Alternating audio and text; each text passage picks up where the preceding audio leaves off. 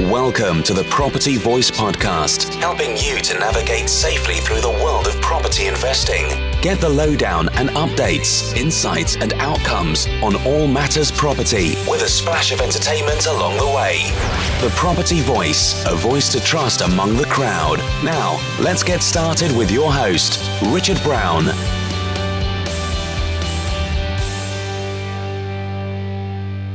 Hello and welcome to another episode of the Property Voice Podcast. My name is Richard Brown, and as always, it's a pleasure to have you join me again on the show today.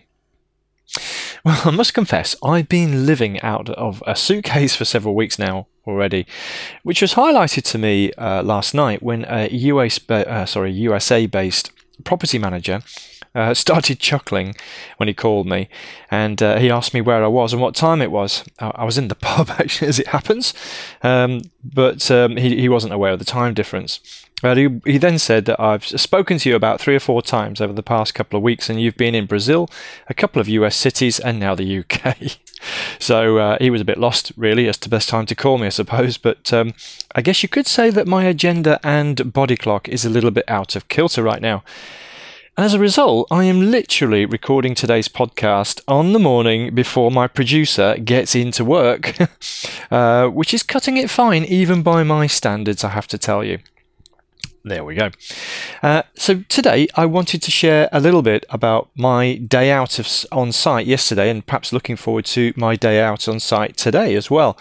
As I've been out on the road a bit with some of the members of my community. And I just wanted to give you something of a fly-on-the-wall insight into how that went, or how I hope it's going to go today, really. So here we go right now with that. Okay, so let's get on with this week's featured topic with Property Chatter. Yeah, so it's a bit of a road trip, actually. Yesterday being Monday and today Tuesday. I've had a mixture of attendees who have joined me. I've had 3 of the 4 apprentices who could join me. So I had Dominic with his partner Lisa, Richard and Sean, who were with me all of yesterday, and some of which are with me today. I had 2 Earn and Learn investor partners, one of which is John, who was with me for both days, and the other one is Damien, who will only be with me today. And 1 private investor, which is Ian, and who was only with me yesterday, not today, and my project manager Phil, who is consistent throughout. So a bit of a mixture, really, of people who were joining me on these trips. And so, the first visit was yesterday, and that was in Stoke-on-Trent. And we were able to concentrate. We actually managed to see 4 sites during the day in and around Stoke-on-Trent, 3 of which are effectively my current projects at various stages, and one of which is a potential project that my project manager wanted to share with me. So just a little bit about them. So we have the first one we went to see. I wanted to show a balance, actually, of projects at different phases. So one at the early stages, one at a middle stage, and one at the end, although I didn't actually share them in that particular sequence.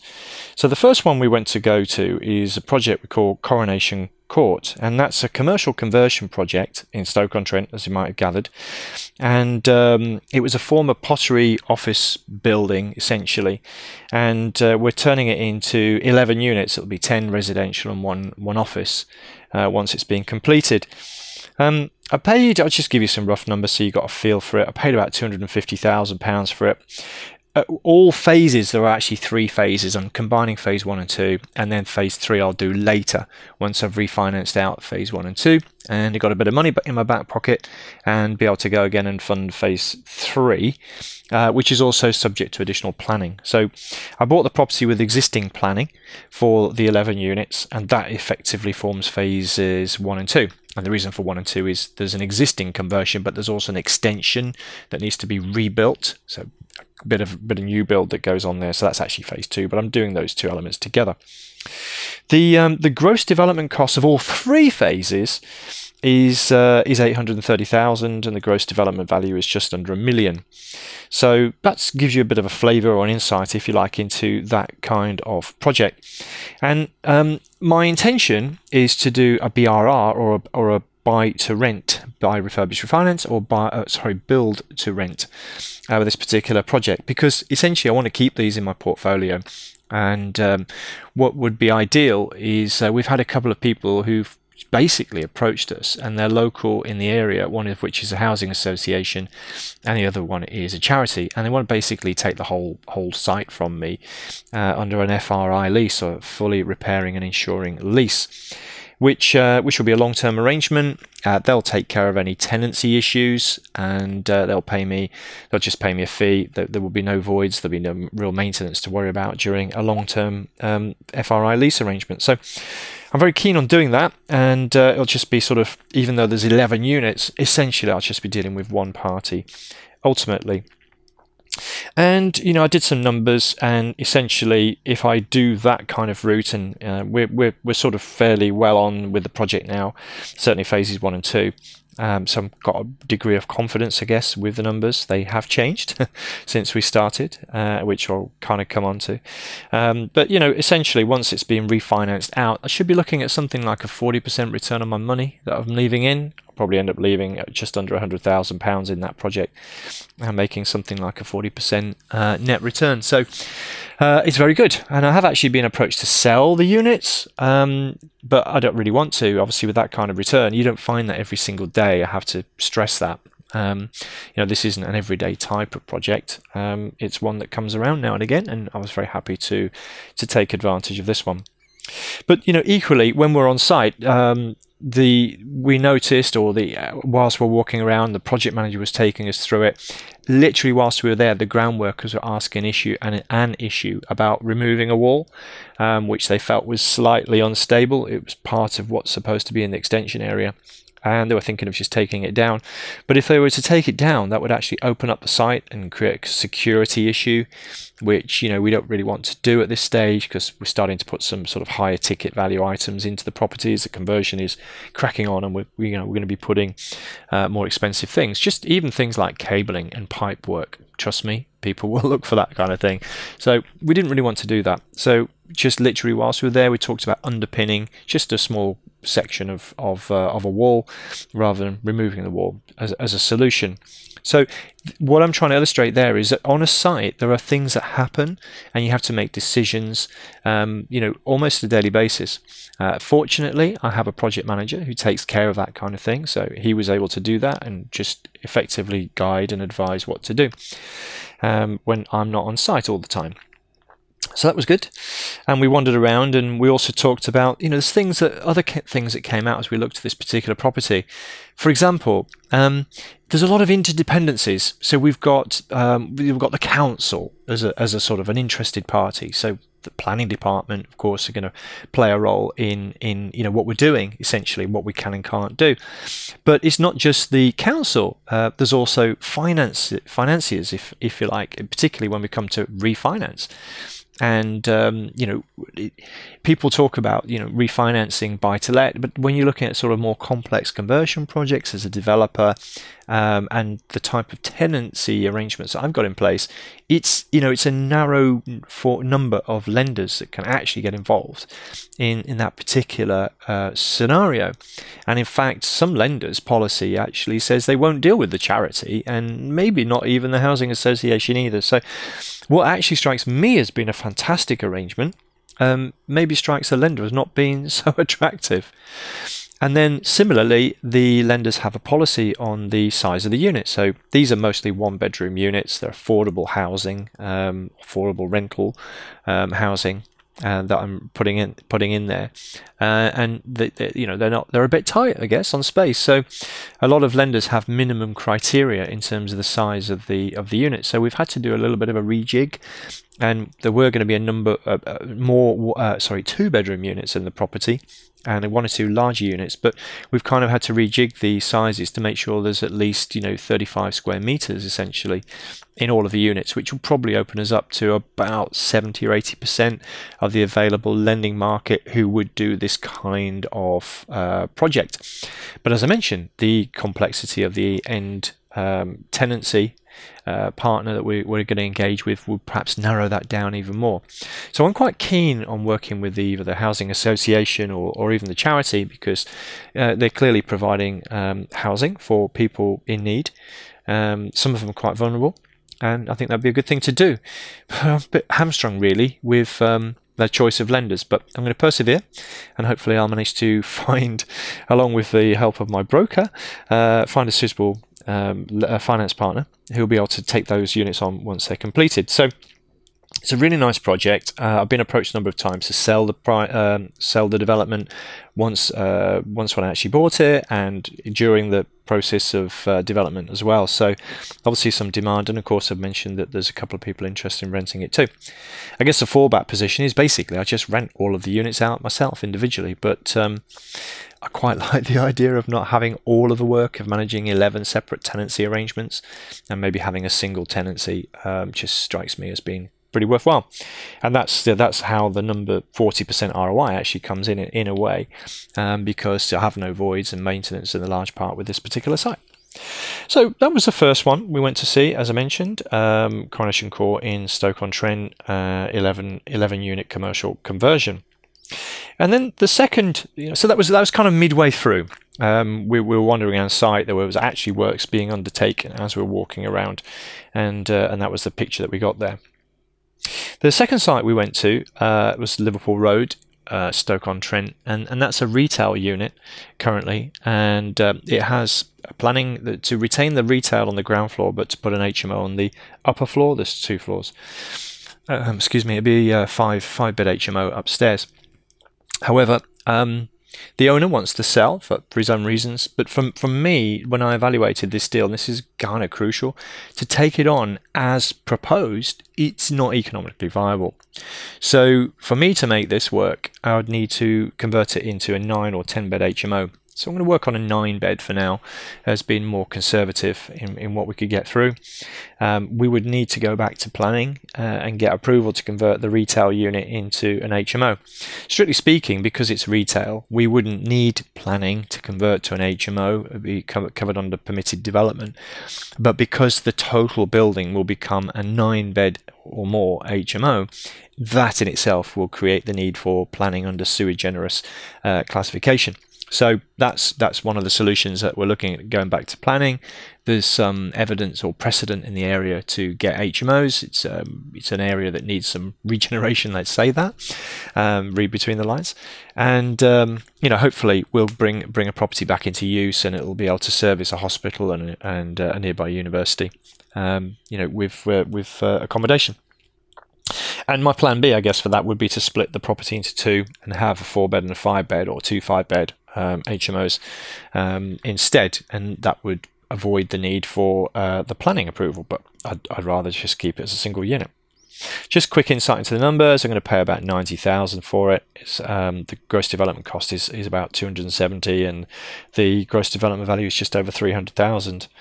So once it gets refinanced out, I'll be looking at a 41% return on investment there. So this is another buy, refurbish, refinance HMO project that I wish to retain in my portfolio. I might not. I might work with a partner on this. I haven't quite decided. I've got a fairly short time scale to complete, but just trying to think about what I want to do with it. But when we walked around, this was at the beginning stages. So we started with a project in the middle stages of the works. This particular one on Liverpool Road is at the beginning. In fact, I'm going through the conveyancing process right now with the vendor. And it's interesting because the vendor has spent some money, for example, on upgrading the shop frontage. Literally putting the glass units and the doors and an electric shutter, which, of course, unfortunately, would be of no real value to me if it became an HMO. So he wants to recover his costs in that respect, but for me, it's kind of it's a dead cost. It's not really valuable. So you see how hopefully you're starting to see how you have to understand each party's interests. So I'm appreciating he wants to recover his costs, but at the same time, it doesn't really add value to me with my plans. And if I were to build out the property as his planning approval in place generates, it wouldn't be as profitable essentially. It would be profitable, but not as profitable, and you can see the number there is pretty good. And again, I would say that this isn't typical, to hit a sort of 41%, return on investment after refinancing. I'm very happy to take it. And as I say, I work quite hard to try and get some of these projects. And, who knows what it actually will land, because it's at the beginning stages, so we don't have full visibility of all the costs, which is one of the reasons why I've got a slightly larger contingency in my numbers on that one than I did on the Coronation Courts number projections that I just shared with you. So that was a second particular project that we went to. And had a little walk around there. That was very interesting. And then the third project we went to on the first day was also in Stoke, and this was on Newton Street, and it's a BRR HMO. So another HMO conversion. The distinction between Liverpool Road and Newton Street: Liverpool Road is currently a retail unit in the town centre, whereas the Newton Street property is outside of the town centre, but still in a popular urban area. It was a residential property. Very large Victorian building. I think it was about 3,000 square feet when I bought it. It was configured as 2 flats, but basically I converted it into, it's now a 7-bed HMO. And there's a story, because it certainly had the capability of becoming a 9-bed HMO, at least, just from the existing configuration. Converting a garage, for example, and converting a dining room, it could have been a 9-bed HMO. And of course, extending it would have allowed me to get maybe a couple more bedrooms in there as well. But as I mentioned, there are other people who have a say in what we do. And in this particular case, the planning department decided that they'd only grant me permission for a 7-bed HMO. So part of the reason for sharing that is the actual numbers, which I'll just give you a bit of a heads up on, for the project side. Not, you'd go, oh, would you really do that deal? So I'll tell you, the gross development cost worked out at about £360,000. And the gross development value was about £305,000. So technically that's a loss of about £50,000. So you'd say, why would you do a deal like that? Well, the long and short of it, and just to put things perhaps in a more normal context, I suppose, the return on investment once I refinance this property is about 16%. So I tend to look for a minimum of 15%. That's my criteria. So this one's about 16. So it beats my minimum. It could have been a whole lot better. That's my point. So if I'd have got the 9-bed approved, I wouldn't have, the gross development value would have been, about 100,000 higher basically. And so I would have turned a small sort of project loss into a project profit, and the ROI would have been significantly more as well. And it's a warts and all sharing exercise really, and the guys that I'm walking around, they're aware that this is the situation. So we've got 2 sort of, I think, pretty stellar deals, 40-odd% return on investment after refinancing, and one, pretty good one, 16% after refinancing. But we took a bit of a knock because we didn't get the full planning approval that we were seeking. Although I would say that I reserve the right really to go back and seek planning approval to add in the extra 2 bedrooms and perhaps do an extension. I don't think we had permitted development rights taken away when we did the conversion, so I may go back subsequently. In fact, one of the things I shared on the day was that to go from a residential property to a 9-bed HMO in one hit, it can sometimes be a bit of a stretch to get it through planning. You often get a lot of objections in the local community when you see that, and in fact I did get a lot of objections and a lot of noise, and people like the Highways Agency were interested in parking and access, all those good things, which is fair enough. But I think there was perhaps a bit of a compromise, let's say, because 7 beds is I don't need planning permission for a 6-bed, and 7-bed is just one extra. But I got the planning approval sui generis, as I mentioned, for a 7-bed HMO there. So that was a small win, but not a big win. But I reserve the right to fight another day. That's my point.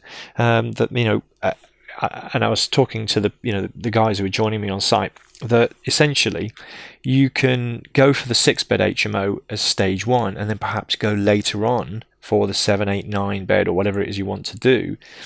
Which is less of an issue really from the planning point of view. So whilst there might still be some objections in the local area, if it's already an established HMO with 6 bedrooms, and all you're really asking for is an extra 1, 2 or 3 bedrooms on top or something of that ilk, then it's going to be a lot easier to get it through planning than perhaps going for the jump straight into 9 beds. So that's really essentially what happened with that particular property.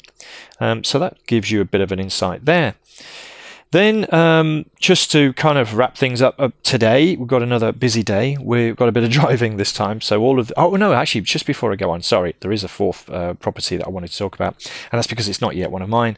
But my project manager wanted to share with me another project opportunity, I suppose, that's come up, and it's a farm building on the outskirts. It's the outskirts of Stoke, and the owner, has he's bought this property but doesn't have full funding essentially to do what all that's capable in it, and wanted to introduce me as a potential partner to work with them. And it's a very large farm building with a lot of outbuildings and around about 6 or 7 acres, I think it is, of land. So it's quite a different story. So it's sort of a semi-rural area, and it'd be a different vibe, I suppose, to some of the HMOs or the residential properties that I was talking about earlier. But this particular property, it's got a farmhouse and it's got planning approval for 2 4-bedroom properties to convert some of the existing outbuildings. But there's far more potential than that, and that's what we look for, of course, as a developer. So it has a value just to effectively build out what's been approved, but we think we can actually achieve betterment with the new planning application, and some of this would actually be under permitted development rights as well. So it could have more than 2 additional units. So we had a little walk around that, and that was all very interesting. But I need to do some number crunching and remove any emotion, of course, before proceeding with that one. That kind of rounded off the day in terms of the formalities. Then I spent the evening with one of the apprentices, and we had a couple of jars of ale and a bite to eat, and put the world to rights. And that's partly why I'm doing this podcast episode in the morning instead of last night. But there we go.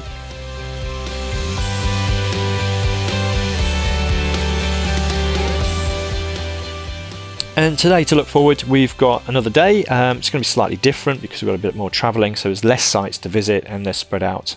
So the first one is in Ripley, Derbyshire, and that's a residential property which has had a garage conversion, and it's now it's been operating actually as serviced accommodation or short-term let accommodation for a couple of years now. And I don't have the full numbers in the same way that I shared for the other projects, but just to give you some insight as to what it could look like, I think the annual turnover on the rentals is about 17,000 a year, which compares to round about 6,000 or so for an equivalent AST.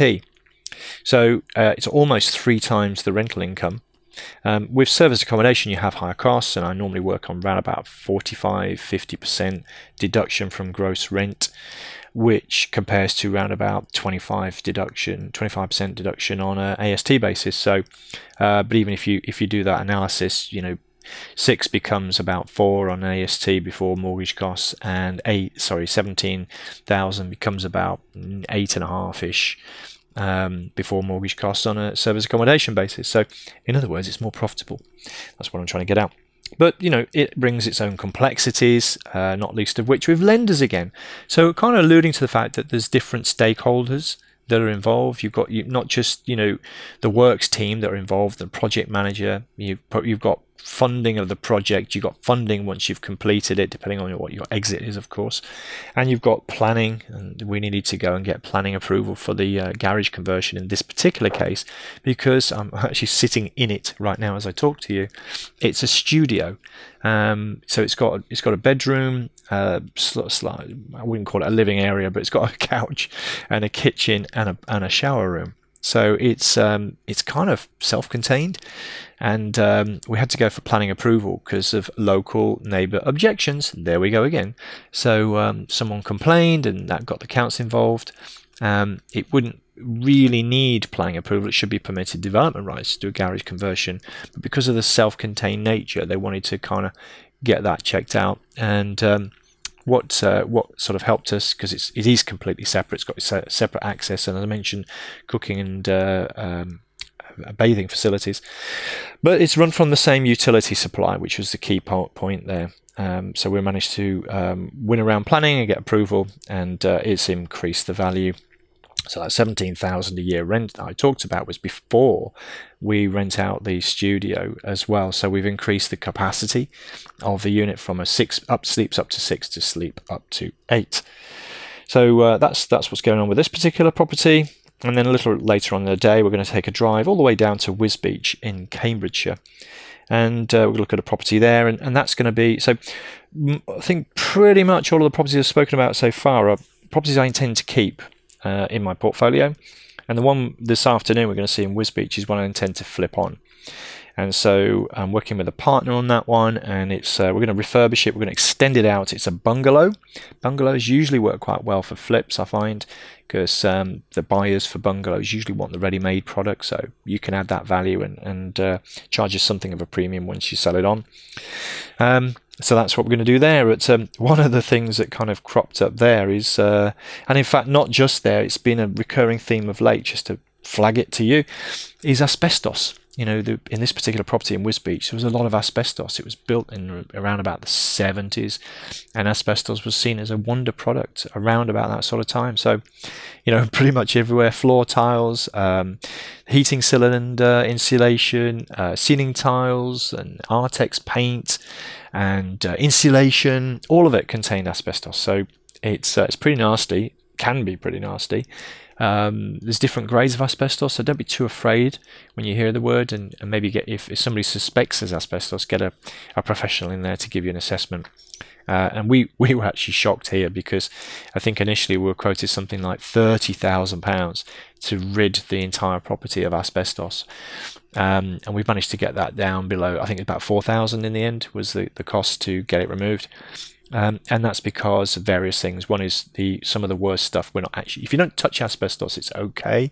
It's when you start touching it, then the cost can come in. And there's also these different grades of asbestos. Some of it can be removed relatively simply, obviously using protective gear. But other of it, you know, you actually need to, you know, have the white tent and the men in the white suits. That's when you start looking at 30,000 level. So we decided not to do the garage conversion and other bits and pieces that we could have done, which would have involved touching a lot of asbestos, because it just wouldn't have been viable for us to do that. So there you go, essentially. They're the 2 days, and you know, it's part of the reason why I'm sort of talking to you as I am, where I am, at the time I am, because I'm out on the road quite a bit, and you know, as I mentioned, my body clock's a little bit all over the place because of the different time zones that I've been flipping from over the last couple of weeks. But I guess if I can draw some summaries, if they didn't come out already, over the last couple of days, one of the key points is the role of a developer. So my role, essentially. So there's lots of people who help me. You know, so I have a project manager, and I have a planning consultant, I have an architect, etc. And they can tell me what I call the art of the possible. But it's my role to actually commercialize that. And so make a decision as to what is the best scheme to actually run with. So some of these projects we've talked about, I've actually seen a way to add value. For example, adding on extra units at the Coronation Court, converting an existing planning at the Liverpool Road from retail and HMO to full HMO, or indeed with the Wisbech project, which could have been a very substantial 2 extension, 1 garage conversion, refurb into just 1 extension refurb project, and you know, get a lower GDV but lower cost as well, and therefore lower risk. So what I'm trying to illustrate is the role of the developer is to commercialize a project, but it's also to visualize a project as well. So you're looking beyond, and you know, a lot of people walk into places, and some of the places we walked into yesterday, particularly the Liverpool Road one right at the beginning, it looked pretty rubbish, in all honesty. It didn't look great, and it was in need of TLC. And a lot of people would just walk in there and they just see this grotty, you know, place, and wouldn't be able to see through that and visualize what it could become with just, you know, clearing the place out, getting into a blank canvas, and you know, bringing it back up to what we would think would be a nice 9-bedroom HMO in a good location. So, so 2 things really: commercialize and visualize. So the role of a developer came out yesterday quite clearly. Another one you've probably detected from the way I've been talking is dealing with issues that arise on site. So asbestos, I'm starting to call my project manager the Ready Brick Kid, because when he goes around he's probably glowing because of all the asbestos. I know it's not a hazardous substance in that sense, but just a little joke that we have. So we're tending to look for asbestos these days and then work around it and get it tested, etc., and identify what we're dealing with. So that's prevalent. You just need to be careful with that, particularly in properties built around about 50s to 70s and 80s type of timescale. Groundwork issues. I mentioned whilst we were on site yesterday, the underpinning issue, and also the discovery of I can't remember if I actually mentioned to you, but there was a discovery of a kiln, a bottle kiln underneath the property at Coronation Court, and that resulted in, it was like 3 meters underground. We had to dig it out a long way. We had to put concrete piles in to stabilize the foundations of what would be an extension, and also to underpin part of the building. So there's quite a significant workaround that we had to do there. And in fact, that pushed the project costs up as well, to be totally transparent with you. Then there was other issues, getting utilities onto site, particularly when you talk about development. Even if you don't have utilities supplied, or they're not of the right capacity, you need to involve the utility suppliers. And there's no sort of set price list, if you like, of getting electric supply to a site, for example. And indeed, we were quoted something like £30,000 to get electric supply to Coronation Court. Involved digging up the road, closing it off for at least half a day, and laying a cable into our property, and we were quoted £30,000 for that. Well, part of the job is to find a workaround, so that's what we're doing. We've got part solar supply, which helps. We do need supply from the mains as well, but we're looking at an alternative route which would be a lot less expensive to implement than £30,000. So that's something that can come up. It's quite a shock when it does, but you need to have resilience and deal with these things when they do. And then, not all projects go 100% to plan. And in fact, I was talking to a partner of mine the other day. He said, I'm not sure any project's gone 100% to plan.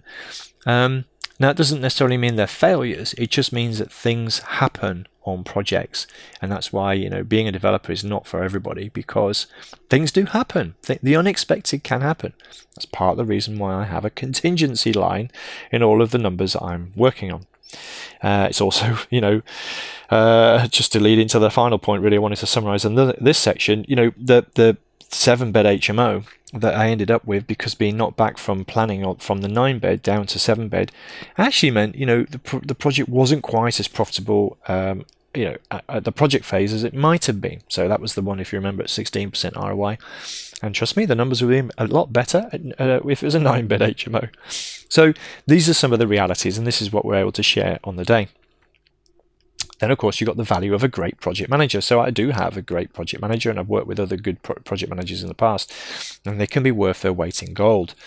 Trust me on that. So get someone who knows what they're doing. If that's not you, for example, you're more of a numbers person or a people person rather than a property person, get someone who understands a property to work closely with you, and they will return back to you many times over.